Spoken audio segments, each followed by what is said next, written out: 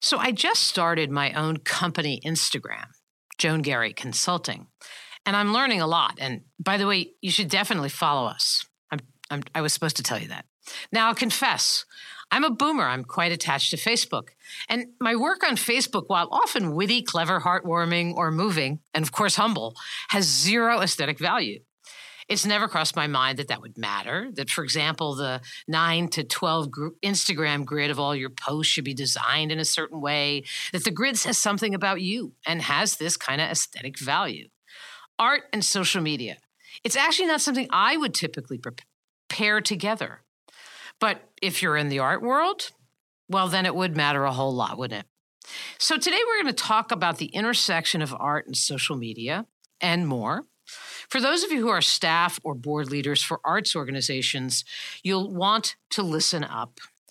But for all of you, this podcast will be of value because my guest today lives in a very interesting intersection and really knows her stuff about social media.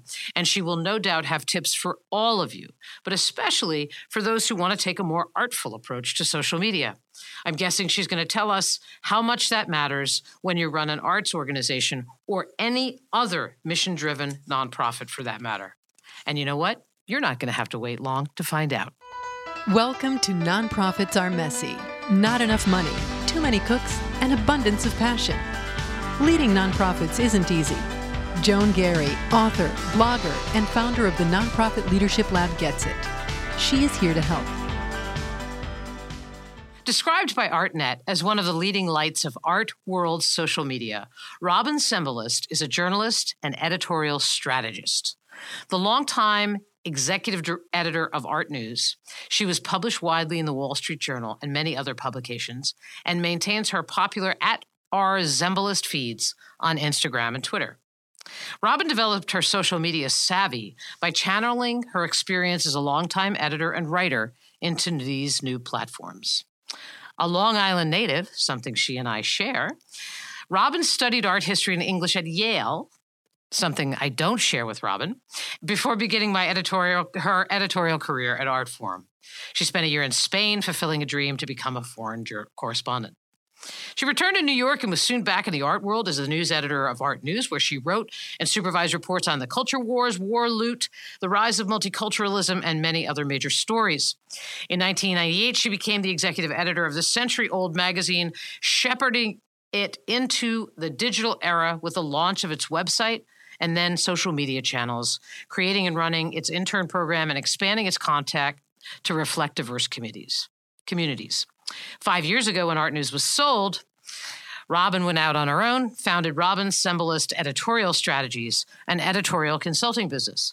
And in the last 5 years, she's helped dozens of museums, nonprofits, galleries, organizations, fairs, and individuals to design and implement social media strategies.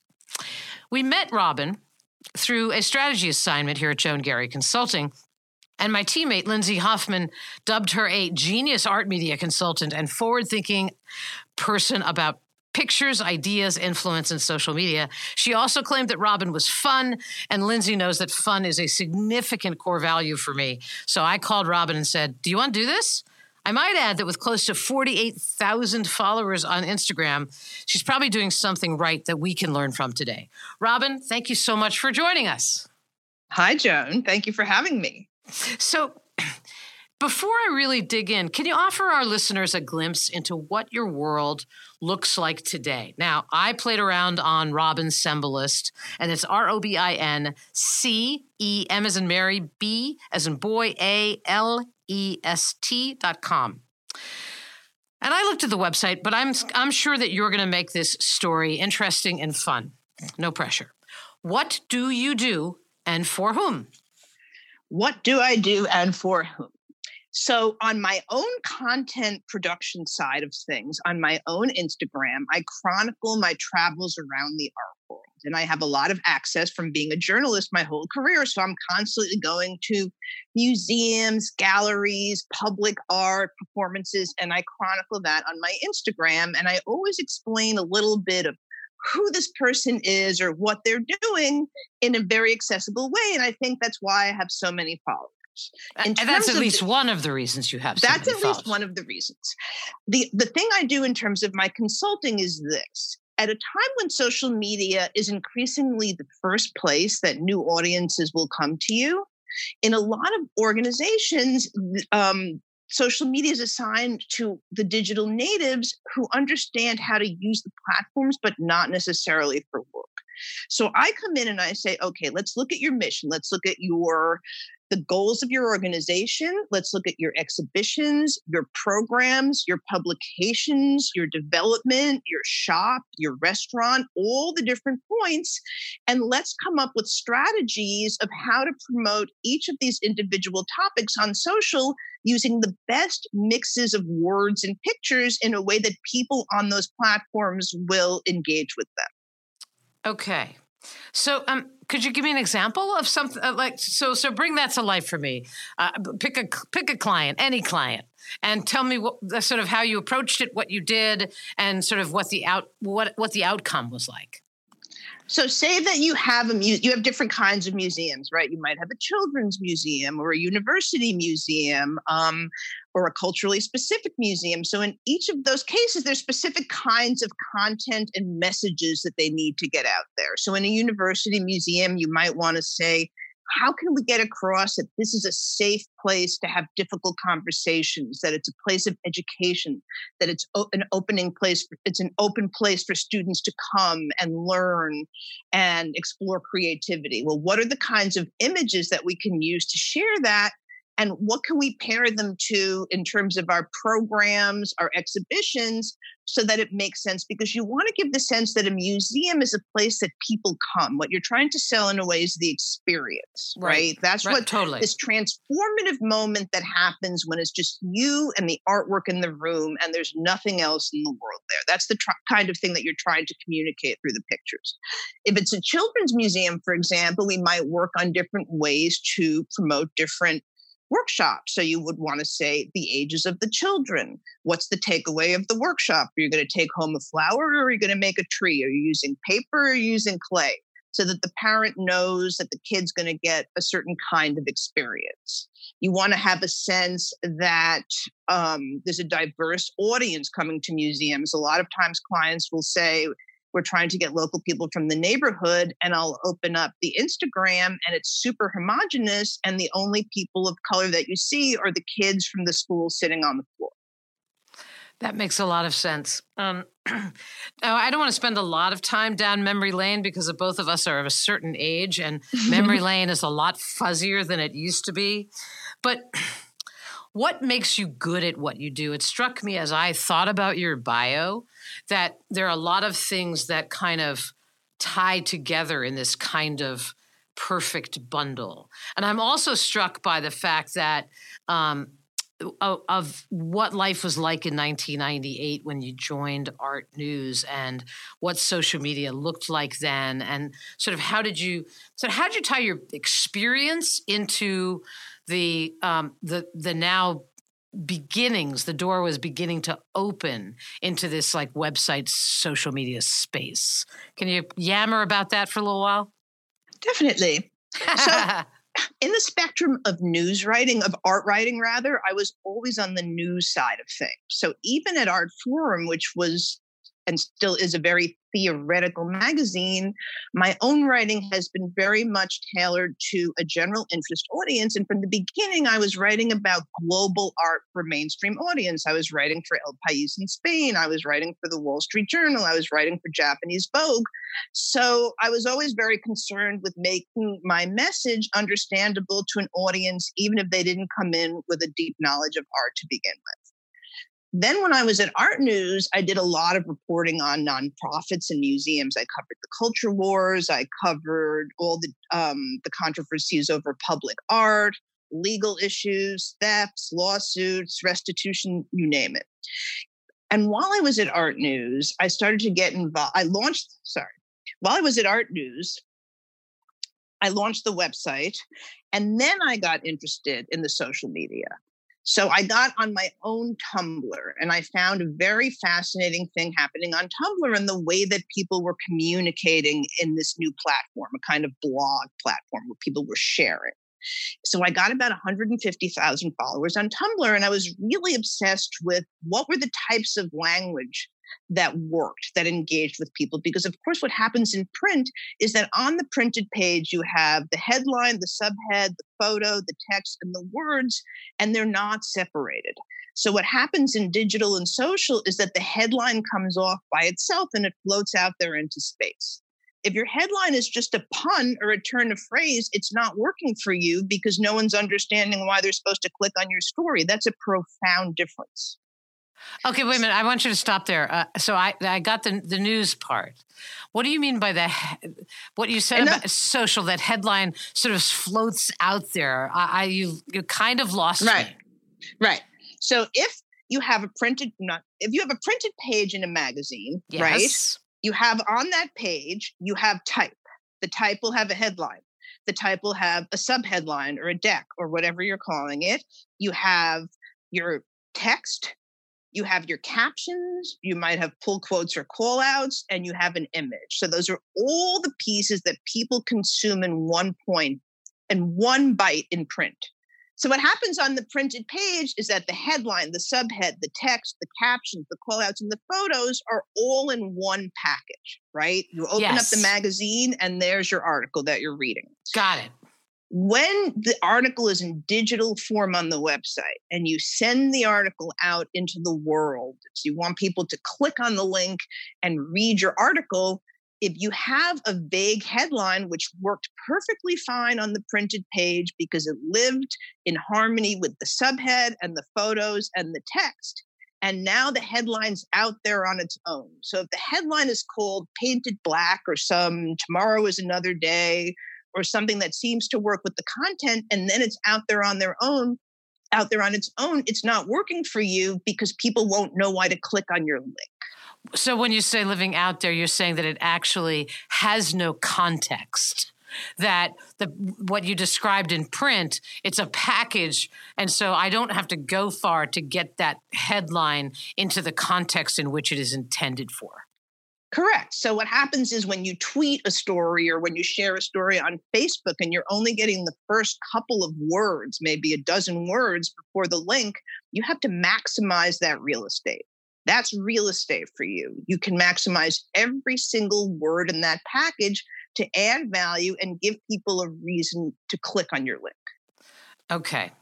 So I have a bazillion questions that are probably broader than the art world, but I do want to I want to grab onto something about sort of, are there, so if I run a museum or run a symphony orchestra or anything in the sort of the art space, are there real differences between the social media in the art world from I was going to say mainstream brands, but I almost think from other kinds of mission-driven organizations? Is there something you have to pay attention to more so in the art world than if I run a homeless shelter or a food pantry, for example?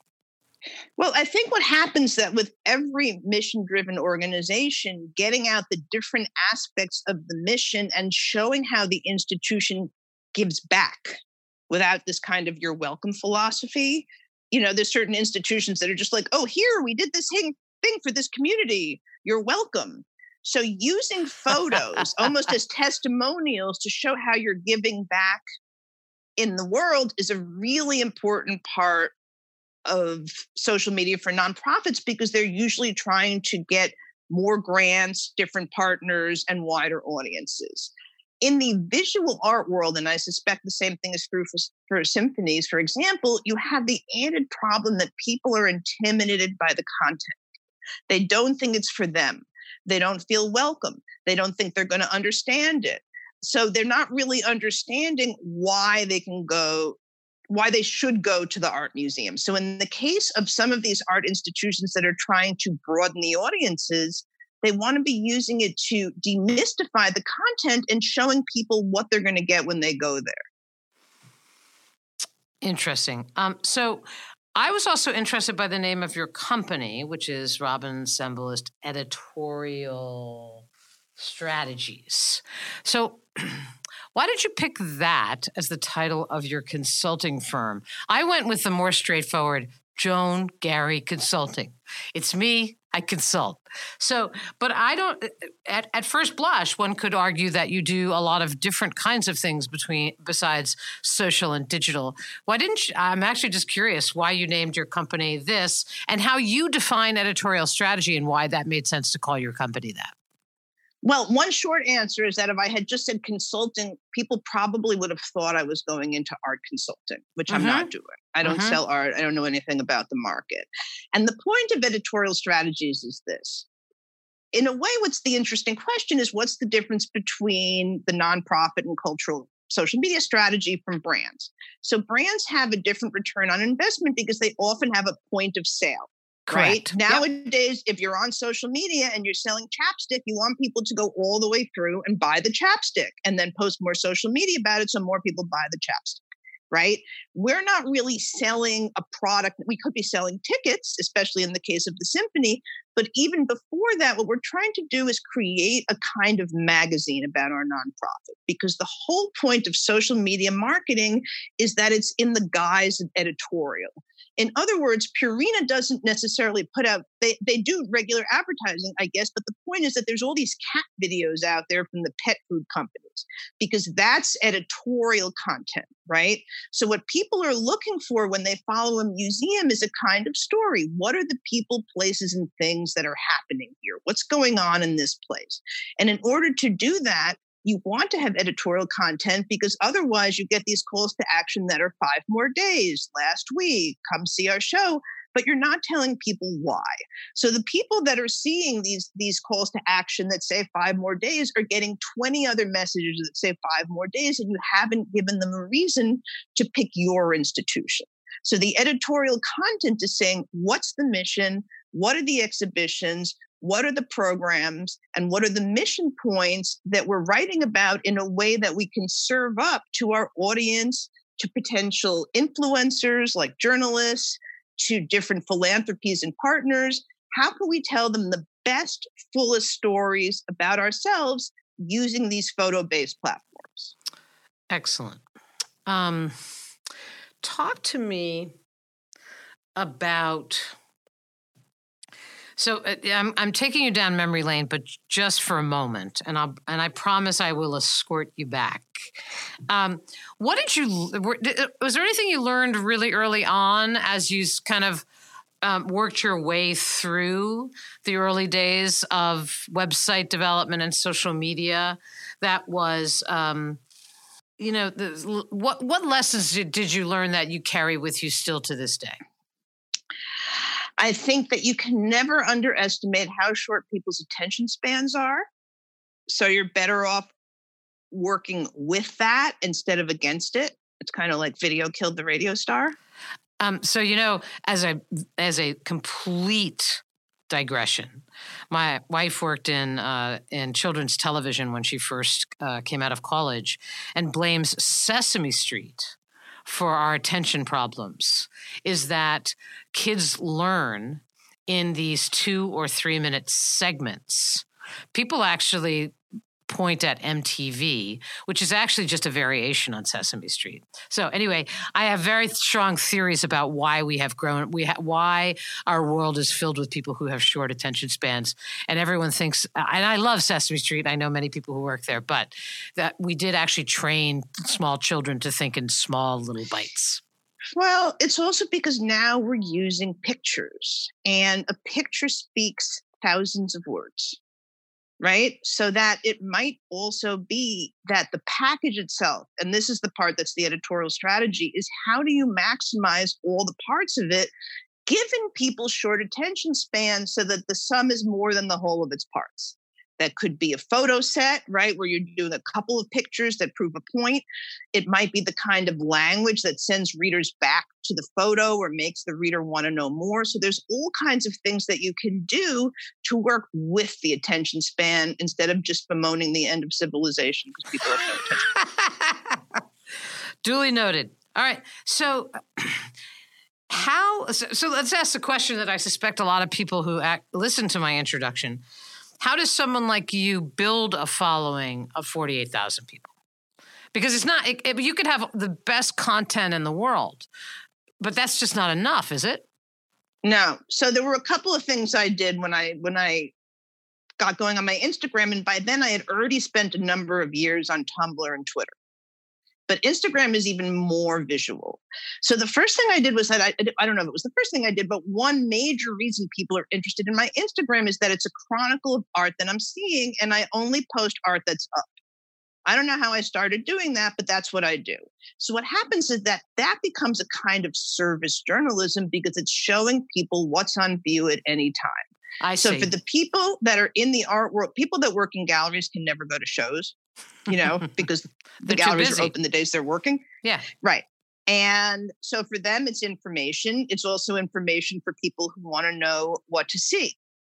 My feed is also diverse. It's not just the big galleries in Chelsea. I go to the boroughs. I go to culturally specific organizations. So also a lot of people in the art world follow me because they're not seeing the same stuff that they're seeing in the mainstream outlets. They're always seeing something different and interesting.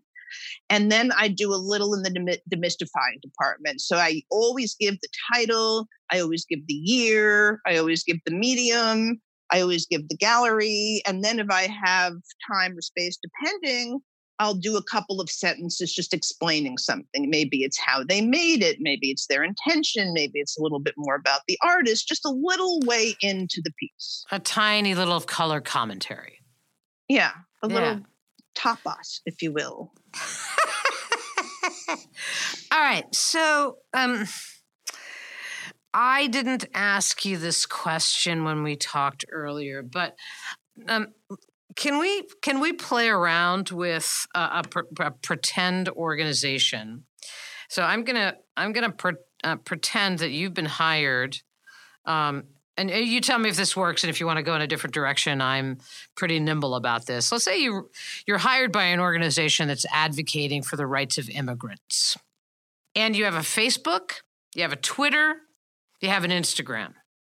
I think it would be super instructive to the people that are listening for you to wax eloquent off the top of your head about just like a couple of quick takeaways or bites for people. Is if I ran so immigration, it's an advocacy organization. It's lobbying for, the dreamers. How might you approach each of those three platforms if you were advising them? And then I'm actually going to ask you kind of the same question, but if it's a direct service where you're actually, feeding people or providing beds for people. Do you mind if we go down this case study lane? No, not at all. Good. It's better than memory lane, I think. All right. So the first thing, even with what you told me, is still separating you out as to what makes this organization distinctive from other organizations that are lobbying for dreamers, because there's many, right? So one thing that we want to do when we set up our feeds to begin with is come up with appropriate visuals, because you've got cover photos in your Facebook and your Twitter, and you're going to have a profile photo in your Instagram. So you want to get your visual branding going from the beginning. You want to identify the types of images that you're going to put on these major sites, because this is like your homepage on your website. This is the first thing people will see on your social, right? So you want to come up with an idea of that. And then you want to think individually in terms of what you're doing in the lobbying. How does that happen? How and where does that happen? Because out of that comes how you can visualize it, right? Now, obviously, it's not going to be interesting to photos of people standing on the footsteps of the Capitol building or something. So you want to come up with some kind of action. But if I may say, lots of organizations that advocate for issues, that's their go-to image. Okay, but that becomes less interesting, because the more you see it, it loses content because it doesn't have the specificity of what's happened. Right. Okay. And the other thing that you see, and I can't speak for your organization, it's not my organization. I made it up. I know that. I'm playing. Is that in a lot of cases like this, what you see in the terms of the photography is that for some reason, the people that run the organization get these, kind of fancy profile photos. And then all the pictures of the immigrants have this paparazzi look. So one thing that you want to do from the beginning is come up with a kind of visual language that works for everyone across the board, whether it's the leadership of the organization or the immigrants in this kind of ennobling photography. And the action that happens, the action of the helping is not the thing that's happening on the steps of the Capitol, because you're not adding value unless the person's surrounded by 5 gorgeous dreamers, in which case, yes, use the picture. Great. Right. But you have to find a way to say, what are the results? How is the action happening? What are the literal actions that you're doing to help? And how can we see that in the images, right? By protagonizing the immigrants, right? But also showcasing the leadership in a way that they're interesting to journalists, for example, around the world who are calling to ask questions about the subject. But riddle me this, Batwoman. But isn't one of the things that I do is that I mobilize tons of people to influence legislators to think differently about the issue and potentially vote the way we want them to? And so isn't that helping that picture of those people on the steps of the Capitol? By all of the words that you're going to write of what you just said going in the caption? I don't think that picture's doing a lot of work. Right. Okay. The So picture has to do 1,000 words. So, in other words, say that if you're on the steps of the Capitol and you brought the dreamers with you, that's a photo. Okay. Okay. Because now they too are the protagonists. It's not just you. Okay. Great. All right. That's the mission. So what you're saying is that the picture.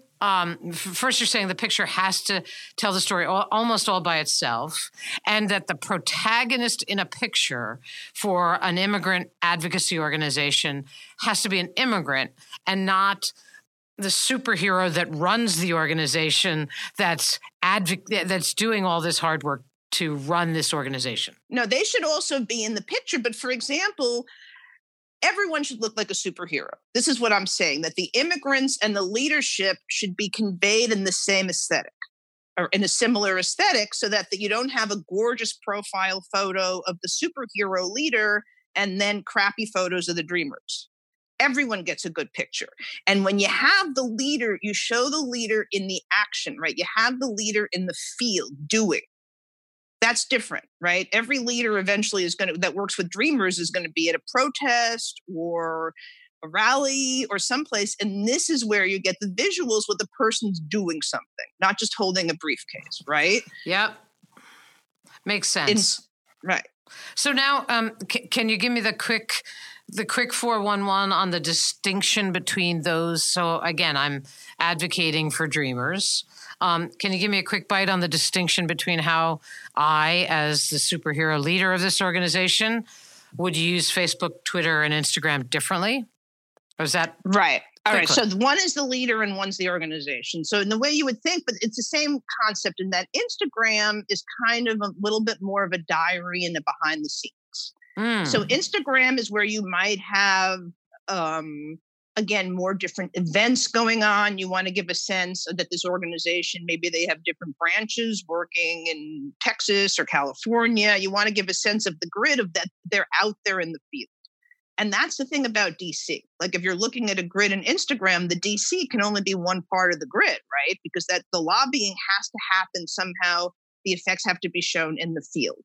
So if you are the leader of the organization, then your Instagram is going to be partly your philanthropy, right? From the point of view, not of you're welcome, but again, of showcasing these people that you're helping, right? Yep. And there's people that do this very effectively. And then also just as I call it a citizen of the world. You're a person in the world. So you might be in other words, you want to be sharing your platform. If you're a person of privilege and leadership, you want to be sharing information and sharing things that you're seeing. And I'm not talking about the first class lounge. That's something that people do. If they're in auction houses, it makes sense if they're indicating a certain lifestyle. But if you're working in a nonprofit in an advocacy role, you would be sharing your privilege. And another way is to say, I'm sharing my space. Since influential people are sharing my space, I want to use my space to share. So that might be the immigrants you're working with. It might be another philanthropy. It might be someone that made a picture, that made your tie, whatever it is in your life, the people, places, and things in your own life on your Instagram. Okay, so that's Instagram. Yes, Twitter is more for news. I don't know that every executive needs to be on Twitter. Some like, well, obviously we know which executive likes it, but the Twitter is an extremely good place, even if you're not tweeting, to monitor news, because even though Twitter is one of the most difficult platforms to manage, it's one of the most useful platforms in that it has the most tools to monitor how and when you're receiving information. Right. So so I'm running this immigration organization. I use Twitter to learn about things that are happening that might be impacting my ability to be successful in the pursuit of my mission. Correct. Because on Twitter, you can have lists, and lists are a way to monitor news and information very efficiently. You can follow different groups of people in different fields. You can follow lists that other people made. There's lists of journalists that are involved with different issues, for example. There's a lot of different ways to be most efficient about news on Twitter. Okay, how about Facebook? Facebook is a more personal one, and I don't know that the executives need to be on Facebook. I think still the organizations, even though people are leaving Facebook, I think Facebook is very useful for events, for example. So if I were doing advocacy and I was doing events or rallies or poster making workshops or whatever it is, I would definitely be on Facebook events. But because Facebook is a little bit harder to manage in terms of people bothering you, if you're an executive and you're in your Facebook for family reasons, I think that's fine. But I don't know that you need to be putting your business story out there. Got it. Just you made a little bit of an aside. 5 years from now, is Facebook still, still a go-to the way that it is, or should people really be thinking about diversifying their social media portfolio, recognizing that Facebook is going to become less of an influencer? I think that it's definitely hard to tell. I mean, I know I was using Facebook 10 years ago, so in 5 years, who knows? I think Twitter and Instagram are still very relevant. And I think the best advice is to learn how to use the words and the pictures most effectively so that no matter what the next platform is, that you're primed to make it work for you. Excellent. We are talking with Robin Sembalist. She was described by ArtNet as one of the leading lights of art world social media. She has a background as a journalist and an editorial strategist, and she currently runs her own firm called Robin Sembalist Editorial Strategies. And in the last 5 years, she's helped dozens of museums, nonprofits, galleries, organizations, fairs, and individuals to design and implement social media strategies. And as I entered into this podcast, I really felt like I was really going to be talking about this intersection between the art world and social media.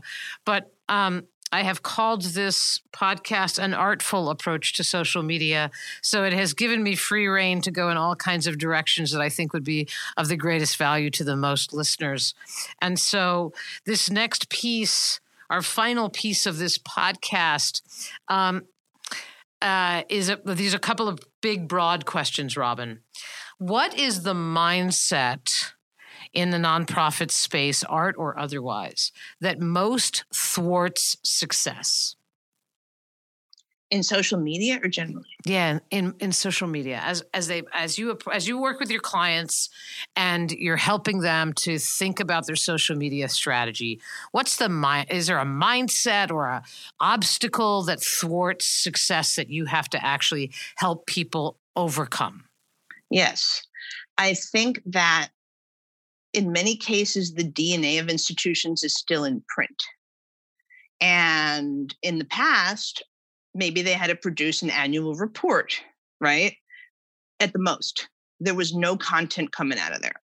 So what happens is that I got added in all these bits and pieces. So one part of the problematic mindset is that they have to kind of admit that every single nonprofit is now a publishing operation of a certain type, because you've got your web content, you've got your mail blast, you've got your social.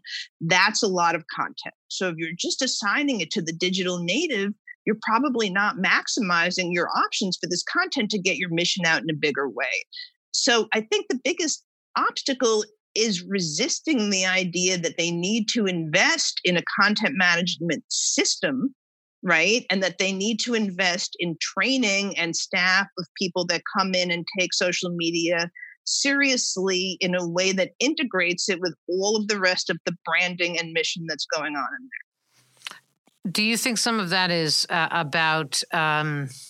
is generational in terms of who runs organizations and their lack of understanding of the power of it? I mean, I often see people see all of these platforms as simply storefronts, and they totally miss the boat about how you can use these platforms to build an army of people who are engaged with what you're doing, and to use it as a platform to actually bring them closer to you, to invite them to know more and do more for your organization. And I sort of feel like some boomers that's a challenge, is that they don't kind of get it. Well, I think that's true to some extent, and I definitely think that there are people of a certain generation that feel that it's really just brunch or mean people or bullies, which is partly true, that there's people posting all these things, but there's super serious conversations happening on it, and it's not going away. So I think that the resistance isn't very productive. And then one thing I like to show my clients is that they don't realize who's on this thing already. So one of the people I like to show is Philippe de Montebello. And as you know, he used to run the Met, and he's a very proudly elitist person, right? Okay. And here he is on the Instagram. And every time I get this, Philippe's on Instagram? Yeah. And it's like a disturbance in the force. And I say, yes, Philippe is on Instagram talking to curators at the Met and other friends all over the world, as are other colleagues at the Met and the Modern and the auction houses. And there's really been a paradigm shift now where people of all generations are using this to communicate through pictures, right? That it's not just about marketing. It's about much more than marketing. It's about building networks and, as you said, followings and careers. And these are followings that you take with you when you leave a job, right? Oh, yeah. So if you go, you have a book that you're publishing, now you have a following to tell about your readings. A lot of people, the mistake they make is only setting up the Instagram when they got the show opening or the book coming out. And then they have 5 followers, right? And then it looks promotional. So that would be other advice that you didn't ask me, which is that if you have any big project coming up like that, start your social media early so that you at least have a platform to work with to get the word out. Yep. Actually, when we, so I have a book about nonprofit leadership, and we created a book launch team, and they were using their social media platforms to get the word out. And as a result, a book that is fairly, has a fairly narrow niche, had crazy pre-sales. So, and everyone was happy about that. So let me ask you a question about this, and whether you can counter this. So I think I have a particular bias about social media, the way I just described it, that it is for nonprofit organizations, particularly those, it's a mobilization tool in some ways, right? It's about building an army, a greater army of people who know about your organization, and then actually calling them to action to come closer and closer to you. And that's critical to the success of a nonprofit, is that growing your sphere of influence is critical to your power. It's critical to your resources, all of those things. So I have often said to myself, well, I don't know why people think about social media as marketing. I don't know why they see it as overhead expense. Why don't they actually pitch to funders that it's programmatic? Because if I can mobilize 10,000 people through my social media platforms to do X, Y, and Z, you can't tell me that that's not programmatic. And I wondered if you ran into sort of how nonprofits see this, how they're willing to invest in it, and sort of that. Can you swim around that pond with me for a few minutes? Yes, and I think that you're right that it is programmatic, but it's also mission based, because what happens is that, say that you're a foundation and you're giving to community organizations and small towns and cities, for example. If you're putting out content that might be an Instagram, a photo of an artist that you're working with, for example, with a little blurb of bio, you've now given collateral to that artist, which they can use to market themselves in their local community, send to grant other grants and funders and so on. So you've given a service to your grantee in terms of them empowering them to market their own work, which is also very useful, right? The same way in your lobbying organization, if you're creating content around the individual dreamers, that might be a case of that then that goes and gets disseminated in various individual communities, for example. I think that part of the problem is that people are already paying for marketing, and this is a different kind of marketing, so people don't necessarily want to pay more for marketing. And that's definitely the case when people are paying outside marketing firms. And my argument is more what you said, that I'm talking about creating an infrastructure that's going to save time across platforms, because you now have different people doing your web content, your email blasts, and your social media, and they're redundifying effort. They're all producing content on the same projects, but they're not working together. Or you're a small organization and you have an intern who does all of them. Correct. And the intern hasn't been trained in the mission and the message. So again, you're not maximizing the power of the platform. So by coming in and doing it on a project basis and saying, okay, here's the project, what are the visuals, and how are we going to get this out across Facebook, Instagram, Twitter, the web, and the mail blast, and thinking about that at the top, you're eventually going to save a lot of time, because now you have time and content management systems in place. What this means is that when the kid leaves, when the intern leaves, you still have a system, because this is another thing I hear a lot. Oh, we had someone who was great and they left, but they left nothing there. So what I'm giving them is a way to say, okay, here's ways that you can share pictures. Here's naming systems, so that when someone has the flu, you don't have to go through 200 emails looking for a caption. Totally right. Just a couple more questions, and then we're almost out of time. You talked a little bit about your own engagement strategy, advice for nonprofits about how to build their following. Clearly, content is a piece of it, but there's more to it. What advice can you offer about how to move your Instagram followers up? How to, how to create that army of people who are engaged? Because if you build it, you need them to come. Right, and I think that one of the main catchwords of content is storytelling. For this reason, is that you have to create a compelling story, because as a nonprofit, you don't have necessarily a space where people can come. This is the luxury that the museums have, because they have a physical space and exhibitions. But if you're a nonprofit and you have an office, then you have a larger problem. But you still want to think again, what are the people, places, and things that make this place go?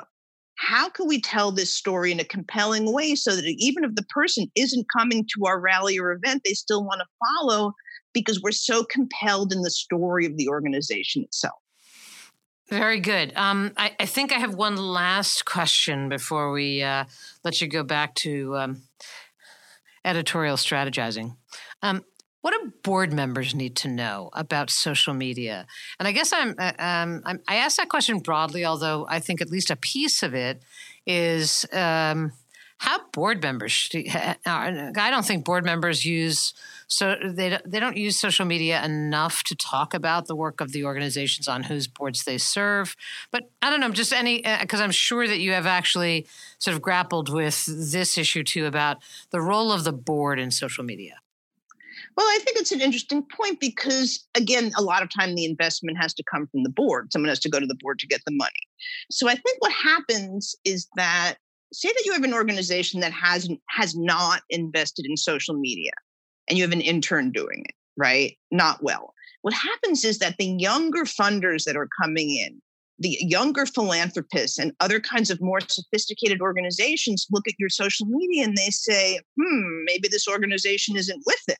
Right? So what's happened is that if you're not investing in it, it could actually end up being a downside, because the perception of the organization can take a hit.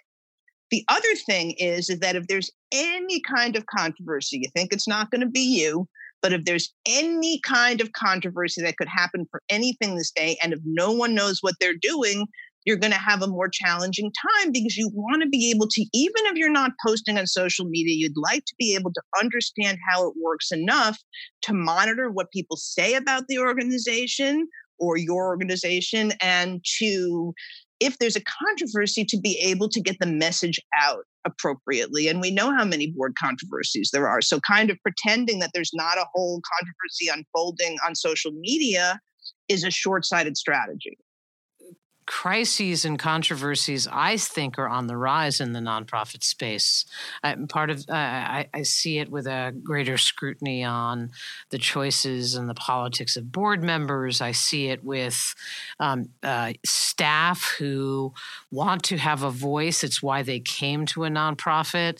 And if they in any way feel as though they have been muzzled, if they feel like they're not part of the organization in some substantive way, they will organize. I've seen a growth in the number of organizations who unionize. So the landscape of nonprofits has really changed in such a way that my joke is, if you have not had a controversy, it's not because you're good; it's just that you're lucky. Right. I think that's true. Yeah. So any last pieces of wisdom before we set you on your way to go back to strategizing? Social media is fun. Yeah. You seem to really love what you do. I do. Yeah. Yeah. And Lindsay Hoffman, my teammate, was totally right. You are fun and smart and had a lot to share today. So I am grateful for your time. And honestly, I'm grateful for the work that you do to fuel the nonprofit movement by virtue of your expertise. So thank you for that, too. Well, thank you. So that's Robin Sembalist and our podcast today on the world of social media and how to take a more artful approach to it. I hope you have enjoyed it. As always, you can find me at joangary.com, where you will find my weekly blog that you can subscribe to. This podcast is one of close to 100 on a very varying topics of interest. You can float over to iTunes and have a look at the topics and see which one squeals your wheels. And I also have a membership site, a robust community of remarkable board and staff leaders of small nonprofits. And we provide them with content and community at the Nonprofit Leadership Lab. And you should go check that out at nonprofitleadershiplab.com. Until next time, thank you so much for joining me, and thank you for the work that you do. Take care. Joan Gary's obsession with supporting your work takes many forms. Subscribe to her blog at joangary.com, reaching over 100,000 visitors monthly from over 170 countries. Explore the Nonprofit Leadership Lab, the best online resource for board and staff leaders of small nonprofits, at nonprofitleadershiplab.com. Join 15,000 kindred spirits on Facebook at Thriving Nonprofit with Joan Gary.